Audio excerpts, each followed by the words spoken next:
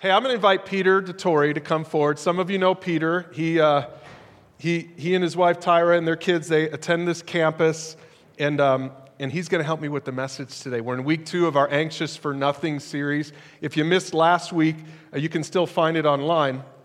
But a lot of this, in part, was inspired. Well, it was the Holy Spirit's inspiration, but Peter, you had a little part in this as well, because a few months ago, Peter came to Pastor John and to me and just said, hey, I feel he's experienced some anxiety recently. You're going to hear the story. That's why he's here. And he said, but I feel like it wasn't just for me. He said, I feel like what you've been going through in the last 15 months is really for other people as well. I appreciate that about Peter. Your story and your heart is that you were like, how can God use this for other people? And Peter has such a heart for people out there who might be feeling anxiety, but you haven't shared it yet.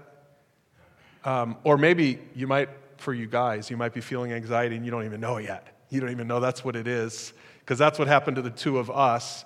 And so we've been talking for the last couple of months, and one thing led to the next, and we ended up doing a series on anxiety. And so, Peter, this is what happens when you open your mouth and you come to me. Is not, a couple months later, he's up here having to preach this with me. So talk about anxiety. But you did great in the practice service, the first service. And so we didn't tell them that it was practice, but it was.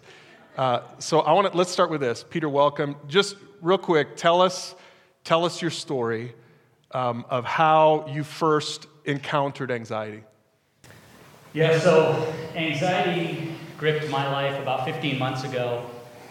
We had just got back from vacation. We golfed for 3 days. We ate great food. We had a wonderful time. I was stressed at work, so this vacation was at the perfect time. And got back on a Saturday night, went to church on Sunday, went home, started mowing the lawn. And halfway through mowing the lawn, I just felt like this pressure in my chest, in my back. I felt like I'd been hit by a truck. Didn't know what was going on, so I did what any normal male would do at that point. I finished mowing the lawn. And so my wife came home, and I said, hey, something's up. And she's like, yeah, we were on a plane yesterday. Like, of course something's up. Like, that happens. So we just dealt with it that day. Monday morning, I woke up, and I still felt that pain in my chest. And I was getting coffee over at Eastside. The owner there, John, I still to this day can remember the conversation we were having. He was telling me a story, but I was not there. Like, I was like, I need to go to the hospital. And so I didn't even take a sip of that coffee. I got in my car, and I drove to Logan Regional. So they immediately start treating me like I'm having a heart attack, right? Because I have chest pain, and I'm 48, and I'm stressed. And so they start treating me like I'm having a heart attack, and all of a sudden this woman comes in, and she puts oxygen on me. And she says, the doc wants oxygen on you. And I'm like, how come? And she's like, I can't tell you. Because apparently you have to go to medical school to be able to answer the questions that the patients ask. So she's putting oxygen on me, and I don't know why. So eventually the doctor comes in, and he says, you're not having a heart attack. And I'm like, all right, this is great. He says, but your right lung's collapsed. So that doesn't make any sense to me, because I haven't been in a car accident. I go to the gym 4 times a week. I eat healthy. Like, nothing traumatic's happened to me. How does a lung just collapse? And the guy who went to medical school says, it just does. Right? So in kicks the anxiety at this point. Like, he's literally just told me he doesn't know why my lung collapsed, but now we're going to have to deal with it. So they kept me overnight, and the remedy for a collapsed lung that just collapses, in case you're ever in this situation, is it'll inflate itself and everything will be fine. So, again, something else that doesn't make sense, right? So they kept me overnight, and the next morning, the surgeon's having a conversation with the nurse outside the door, and I can hear the whole thing. And he's basically telling her, I'm going to have to go in and do the procedure I don't want to do. And then he walks in, and he's got a smile on his face, and he's like, well, your lung didn't get better overnight, so we're going to have to do a procedure. So he basically went in between 2 of my ribs with like a garden hose while I was awake, and he put that in my body. It stayed 24 hours. Apparently, it released some pressure, and my lung inflated. And so then they sent me home. So that's awesome. But immediately when we walked in the door, I looked at my beautiful wife and said, "You have to take me back to the hospital." And she's like, "They just released us." And I said, "Yeah, but I don't know what my blood pressure is, and I don't know if I have oxygen in my blood right now, and I don't know what my heart rate is, and nobody's coming in to check on me every 2 hours, so I have to go back to the hospital. Like, I can't do this. Like, this is not going to be okay." And that really just set me into a spot where I was going to have to deal with something pretty big. Fast forward a week, we go in for my follow-up visit, and the surgeon's like, "Everything's great. You look great. Everything's fine." And I'm like, "This has been a horrible week. Like, this doesn't make any sense." So again, my wife says to the surgeon, like, "He's kind of a mess. Do you think you could take a picture of his lung, show it to him, and he might feel better?" So they're like, "Yeah, we'll do that." So they do that, and Tyra and I got in the car, and we drove to Preston. Sometimes we like to go on car rides, it's just relaxing. And we were just going to have lunch after this horrific week. And we decided to go into Immigration Canyon, which didn't make a lot of sense because we were out of cell service. But we went up there, went for a little walk. I didn't feel great, but again, Tyra was like, "The doctor said they went through all those nerves, you're not going to feel okay." We come back through Preston, and I have 7 missed calls on my phone. And normal people would go back to the first voicemail and then listen to it and then actually get the story and figure out what's going on. I listened to the last one. And so this poor woman called me and she said, "My name's Peggy. I'm in the cardiac unit down at the Katy. We need you down here as soon as possible." And I'm like, let me play that again, put it on speaker. Tyra's like, "Well, I guess we're heading down there." So I call them on the way, and I'm like trying to figure out what's going on, and they're like telling me I need to get down there and see a thoracic surgeon. I didn't even know there was such a thing as a thoracic surgeon. So we're driving.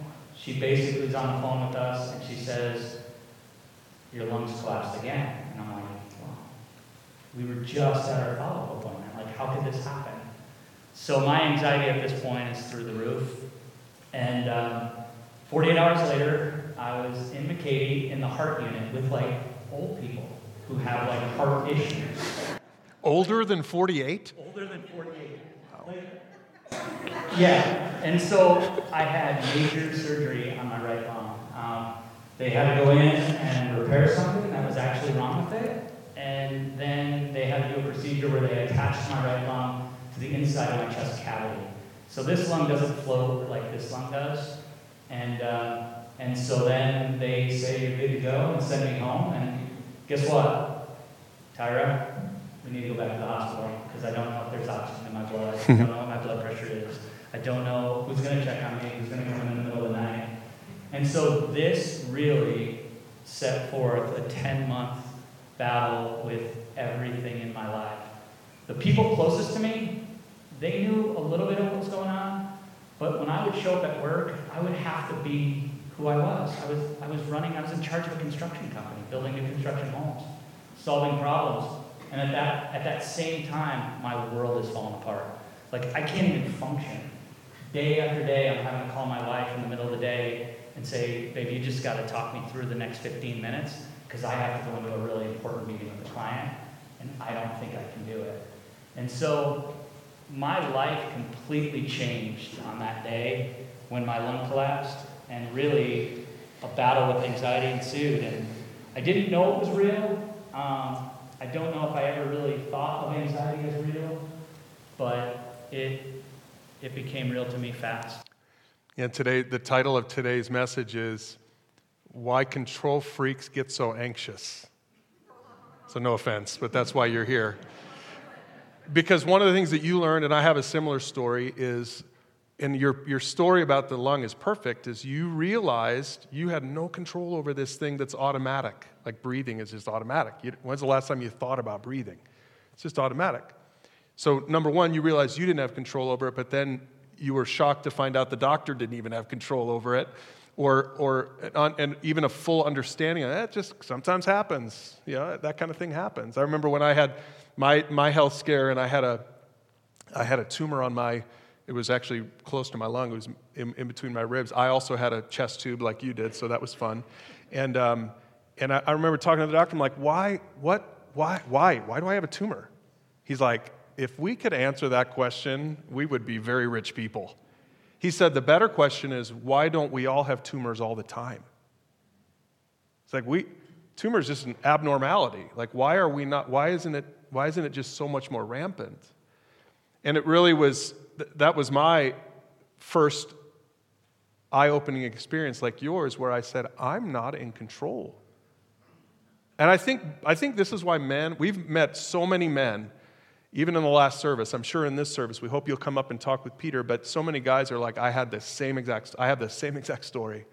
And I think for men it happens more where, like we talked about last week, that anxiety cycle where you have anxiety, but you don't really even know what it is, and you stuff it, you just push it, and you just work through it, you just deal with it, you just keep mowing the lawn, you keep going to work. And that's when I had my experiences, my wife Tracy, she said, I think you've always had anxiety, it's just finally hit a breaking point for you. And I think that's probably what happened with you. It hit a breaking point for you, and part of that breaking point, we're going to learn today, is realizing you're not invincible. It's realizing you're not in control, realizing you're not on the throne of your life. And that's a sobering thing for a guy. Now, some of you women are in here saying, like, duh, like we knew that.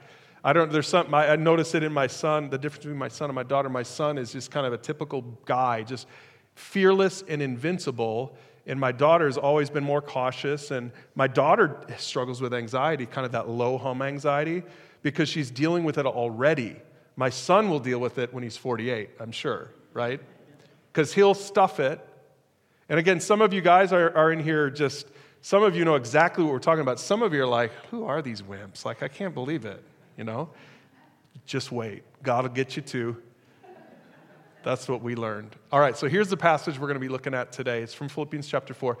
Philippians 4 is the anxiety chapter in the Bible. You know, the love chapter is 1 Corinthians 13, love is patient, love is kind, etc. But Philippians 4, we're going to be in it throughout this whole series for 5 weeks. Last week we looked at the secret to overcoming anxiety, verses 6 and 7. Your assignment was to memorize that. I hope you did. It's a great one to have committed to memory. Be anxious for nothing, but in everything with prayer and supplication, present your requests before God. And then the peace of God, which passes all understanding, will guard your hearts and minds in Christ Jesus. So this passage we looked at last week shows us that the secret is to not let worry dominate your life and to instead replace it with prayer and all the stuff we talked about last week. Well, today we're going to back up a couple verses. We're going to go to verses 4 and 5. And we're going to relate this to the control freak idea. So Paul says this. He says, always be full of joy in the Lord. I'll say it again, rejoice. We'll come back to that at the very end. He says, let everyone see that you're considerate in all you do.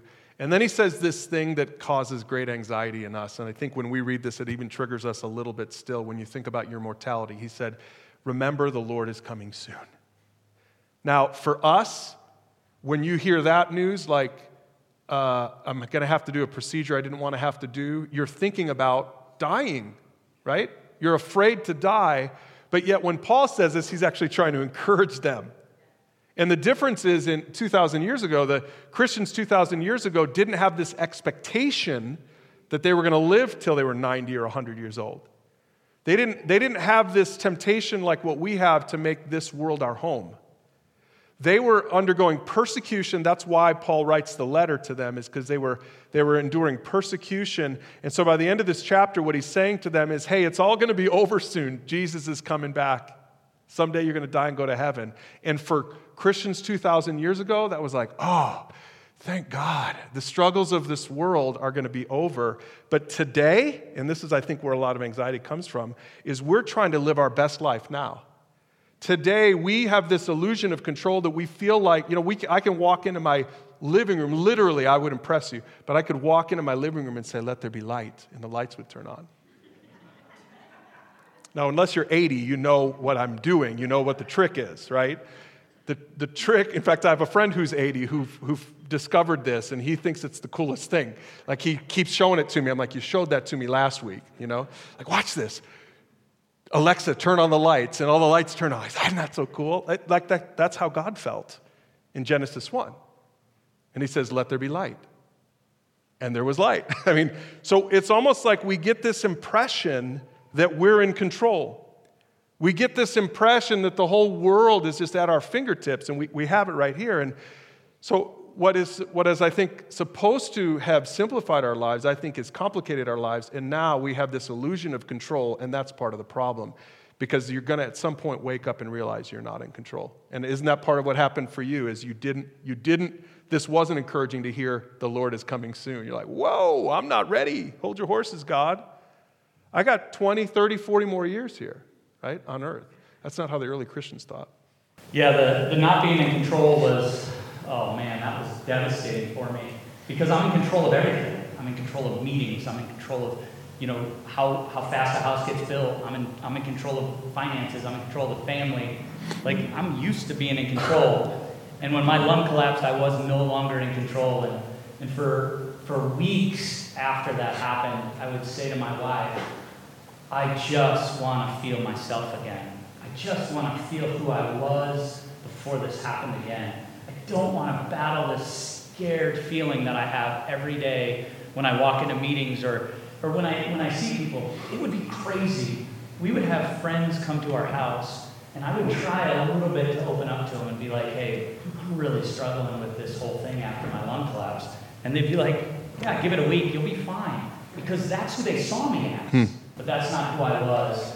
And so my wife had to tell me one day, stop. She just said, stop. You can't keep asking God to be normal again. You can't ask to go back to where you were. Where were you? You were working ridiculous hours. Your priorities were all out of whack. Like, you were running yourself ragged. Why do you want to go back to that place? Like, you have to look at what happened and find some good in it. And really, I had to surrender. And my wife was a huge part of that. She just said enough. And when I finally did surrender, it's not overnight. Like, it's not like this, oh, I'm great, I'm fine, everything's great. When I finally surrendered, I was finally in a place that I could start doing the work. The work that was going to come from where I was at with the anxiety that I was feeling. And that truly was the hardest part, was letting go of control. I think Paul learned the same thing. The first thing we're going to just real quickly kind of walk through these things. I think Paul learned that anxiety is a wake-up call. I actually believe Paul experienced this too, the apostle, the guy who wrote Philippians 4. Because he talks in another passage about a thorn in the flesh that reminded him of his dependence on God. And that's what anxiety has been for us. It's kind of been this surprising warning sign, almost like a gift for us. Here's how Paul said it in 2 Corinthians 12. He said, so to keep me from being proud, I was given a thorn in my flesh. Now, we don't exactly know what the thorn in the flesh is. Some people say maybe it was his eyesight that was failing, or it was some other physical condition. Maybe he had a collapsed lung. I don't know. But what I do know is what he's describing here, I can relate to. This is anxiety. Whatever the thorn in the flesh was, it created anxiety. Because here's what he says. 3 times I begged the Lord to take it away. I mean, weren't you begging the Lord to take it away? I was. Like never before, I was begging God to take this panic feeling away. He says, 3 times I begged him, and each time he said this, my grace is all you need. My power works best in weaknesses. And so then he says this, so now, it took him a while to come to this, but he says, so now I'm glad to boast about my weaknesses so that the power of Christ can work through me. That's why I take pleasure in my weaknesses, Paul says. And in the insults and the hardships and the persecution, the troubles, the anxiety, my addition, that I suffer for Christ. And then he makes this kind of concluding statement. I love this statement. He says, for when I'm weak, then I'm strong. So what Paul did is he learned the V word, vulnerability. He learned vulnerability through this thorn in the flesh. And for you, Peter, that was for a guy, for kind of a self-made man, you're killing it at work, you're doing great in life, you've got a wonderful family, and then all of a sudden, you had to be vulnerable. It was like thrust upon you. Yeah, immediately. When you think about giving up control and really wrestling with that battle, vulnerability is really that next step. And really what vulnerability allowed me to do was connect. It just started to open a door.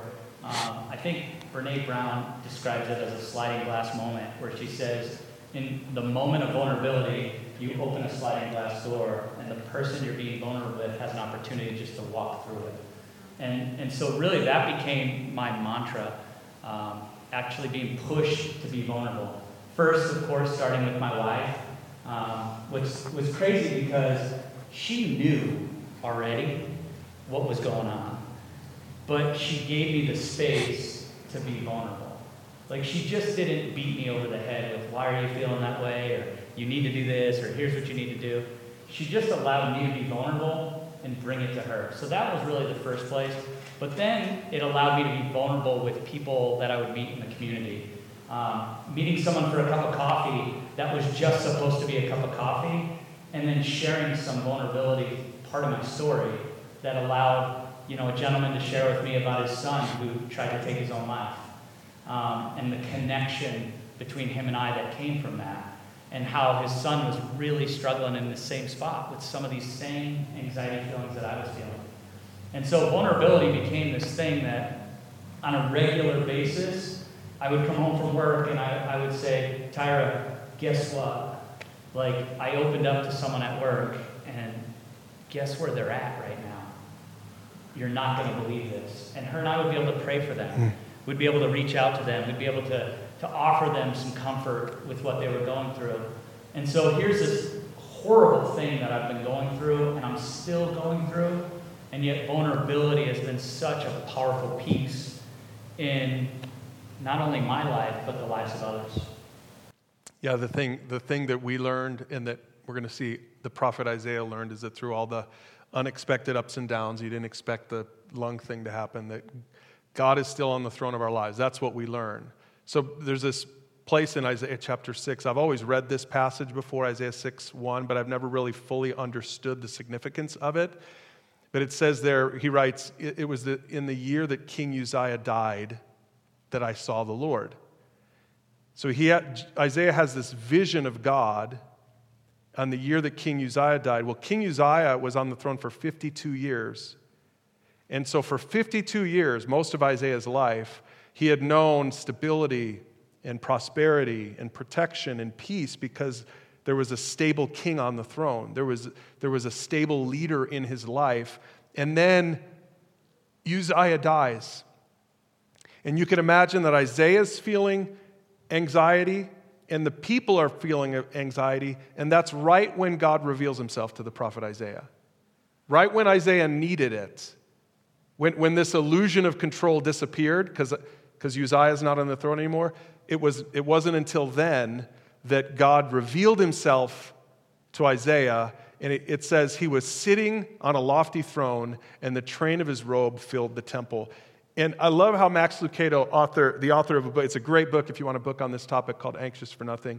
And Max Lucado says it like this. Here's how he explains it. He says, Uzziah's throne was empty, but God's was occupied. Uzziah's 52-year reign had ended, but God's had not. Uzziah's voice was silent, but God's was strong. God was and is alive on the throne and worthy of endless worship. God calmed the fears of Isaiah, not by removing the problem. It's not like God said, oh, sorry, Isaiah, you weren't ready for that. Let me raise Uzziah from the dead, which he could have done. That's not what he did. He solved the problem by revealing his divine power and presence, just like the thorn in Paul's flesh. God chose not to take the thorn out of the flesh. God chose not to get rid of our panic anxiety like a pill, like just say one prayer and it'll go away. Because what God was trying to do is he was trying to teach us this lesson that he's on the throne, he always was. You thought you were on the throne of your life, you never were. You thought you were more in control than you really ever. You're not in control at all. Like your life is but a breath, and you could go like that. And the good news is God's on the throne and God is good. See, now if God was bad, if God was evil, and God's on the throne, that's scary. But God is good and God's on the throne, and it's a good thing he's there and not you, because you'd screw it up, right? And that's part of, I think, what we were learning, and it's part of what Isaiah learned here when he had this revelation about God being on the throne. And so then the last thing I want to come back to that verse again is that the practical response to this, if you feel like a control freak, I think Paul was a control freak too, by the way, is to do what Paul's saying in this verse. It's to rejoice in the Lord. So let's go back to that verse once again. Philippians 4 and verse 5 and 6, or 4 and 5, it says, always be full of joy in the Lord. And he says, I'll say it again, rejoice. Now go back and read all of Philippians 4 and you'll see the theme for the book of Philippians is to rejoice. The theme is joy. He says, you should have joy, you should have joy, you should have joy, which is really surprising when you realize that Paul's writing the letter from prison. And he's actually not far from his death. He's writing this letter from prison.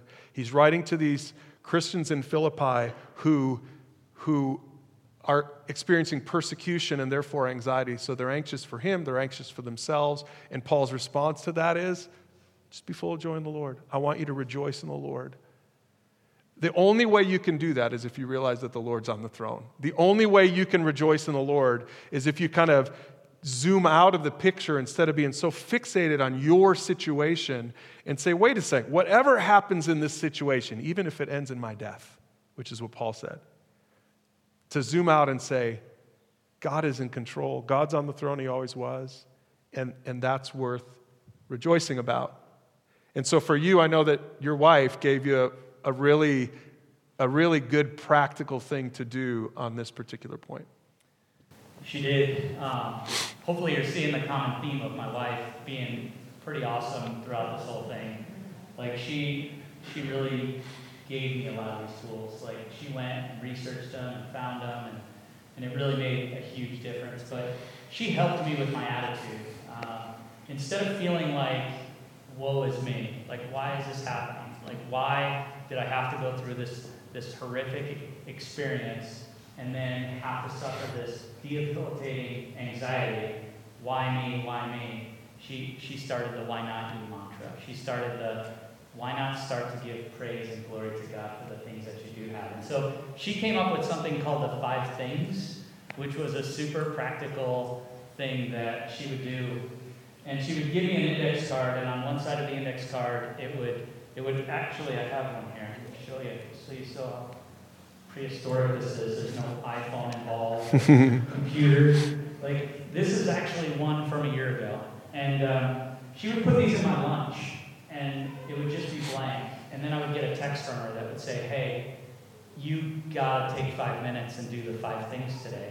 And so on one side, I would write 5 things that I'm thankful or grateful to God for. And, on this day, I was grateful for my relationship with God, and I was grateful for Tyra's unfailing love to me. And I was grateful for my work, even though it was really hard. I was grateful for my kids, and I was grateful for my mistakes because I can learn and grow from them. And then on the other side, she asked me to write down 5 things I'm proud of myself for. This became a daily thing. This became a practical tool that started to pull me from the depths of anxiety, the depths of a place where I was going into depression. I was going into not wanting to be around people. I'm a social person. I really like being around people. And we would stop having dinners with people. I would just feel anxious, and it was not heading in the right direction. And so through gratitude, through redirecting my prayers, not on me, but giving God glory for what he's already done in my life, giving God glory for what he's going to do in my life. And then really the last thing that helped was I started journaling. And my journals ended up being love letters to God. When I look back on them now, they were just me sharing with God something I was really appreciative of. Just sharing just gratitude. And it's just amazing how that power can really transform a life, because I could not be up here a year ago. Like when I think about where I was in November a year ago, there were Sundays in this church where I sat right over here and just wondered if I'd even make it through the service. Wondered if Robert would come up and talk to me after service, and I'd get super uncomfortable talking to him. Like, it's not you, Robert. It's not you. It's not you. Yeah. And so this thing that had gripped my life started to get better. And it started to get better because I started to center my focus, my prayers, the gratitude on the place that it needed to be. And I guess the encouragement that I want to leave everyone with is it doesn't happen overnight. Just a week ago, we had friends over, and I suffered some anxiety. Like, I started feeling it come on. And they were at our house, and we were watching Notre Dame play football, and we were eating great food. And I could feel that nervous energy. I could feel that something's not right. I could feel I need to get out of this room. And I did. And when I walked upstairs, I can remember just saying a quick prayer of like, God, you're in control, and we have some great friends here today, and thank you for getting to spend some time with them. And I could just feel like this just kind of come over me.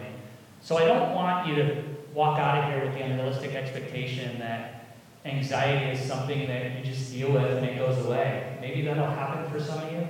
But the guys we've been talking to, it's a battle. It's something you have to fix your eyes on every day.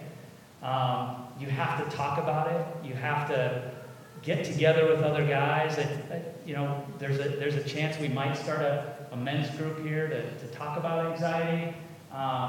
And we'll give you some details on that if we get it going. But this is such a big thing that's so personal to me because of the grip that it put on my life, that I want to invite everybody that is going through something like this to reach out to somebody and just start those vulnerability conversations. Give control to God and just let the work happen in your life and just know it's not going to be overnight. I want to pray for you right now because I know some of you, this was timely, and we hope you'll come and talk with us afterwards. Peter and Tyra will be up here. Others will be up here as well. We like he said, we want to help you. If you relate to this at all, we want to help you. And Jesus is the solution to all of it. But I want to pray for it right now. Would you pray with me? God, I pray right now for people in this room who just can relate to what Peter's talking about. God, they've experienced anxiety maybe for a long time, or maybe more recently like we have. And God, I pray that you would show us, that you would teach us dependence on you through this. God, that we would learn to get the focus off of ourselves and our desire to control every outcome and to put the focus on you and to learn to trust in you like Paul did when he experienced the thorn in his flesh. And God, I pray for young people today. I know there's so many young people who struggle with this. Lord, I pray that you would teach our young people dependence on you through this. I pray for the rest of us, God, maybe some of the men in here, some of the dads who've never been vulnerable in this area, God, that you would give us victory. And all of it is for you. All of it is because of you. And so today, Lord God, we just say thank you. Thank you, Jesus, that you are the one that gives us the solution. Thank you, Jesus, that you're in control, that you always were. And I pray that you would teach us more and more dependence on you. We pray it in Jesus' name. Amen. I think it's fitting that it's the first Sunday of the month, and that means that we're taking communion. So if you grabbed one of these little communion things on the way in, pull it out. If you missed one, slip up your hand and we'll get one to you up in the balcony there. I think they're in the back there if you need one of these. If you're a follower of Jesus, we invite you to do this with us, to take communion with us. And I want to invite you first, if you've never done this before, it's a little tricky, so I'm going to give you some instructions. If you peel back that thin top layer, you can get to the wafer first and grab that wafer. It says in Scripture, on the night when Jesus was betrayed, he took some bread and he gave thanks to God the Father for it, and then he broke the bread into pieces. We've already done that for you. And he said, "This is my body, which is given for you. Do this in remembrance of me." So when we take this bread together, Jesus told us to think about him on the cross, hanging on the cross. He became flesh for us so that he could go to the cross in our place. And so when we take this, we remember the body of Christ. Let's take this together. Jesus, thank you for doing the unthinkable for us, God. The perfect, sinless Lamb of God took our place. We're the ones who should have died, but you took the punishment instead. We praise you for that today. Then it says in the same way, Jesus took the cup of wine after supper, and he said, "This cup is the new covenant between God and his people."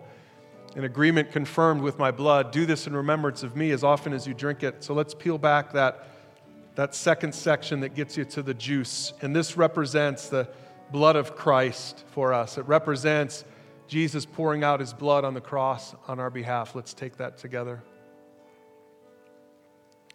Jesus, thank you for your sacrifice. Thank you for your body and your blood.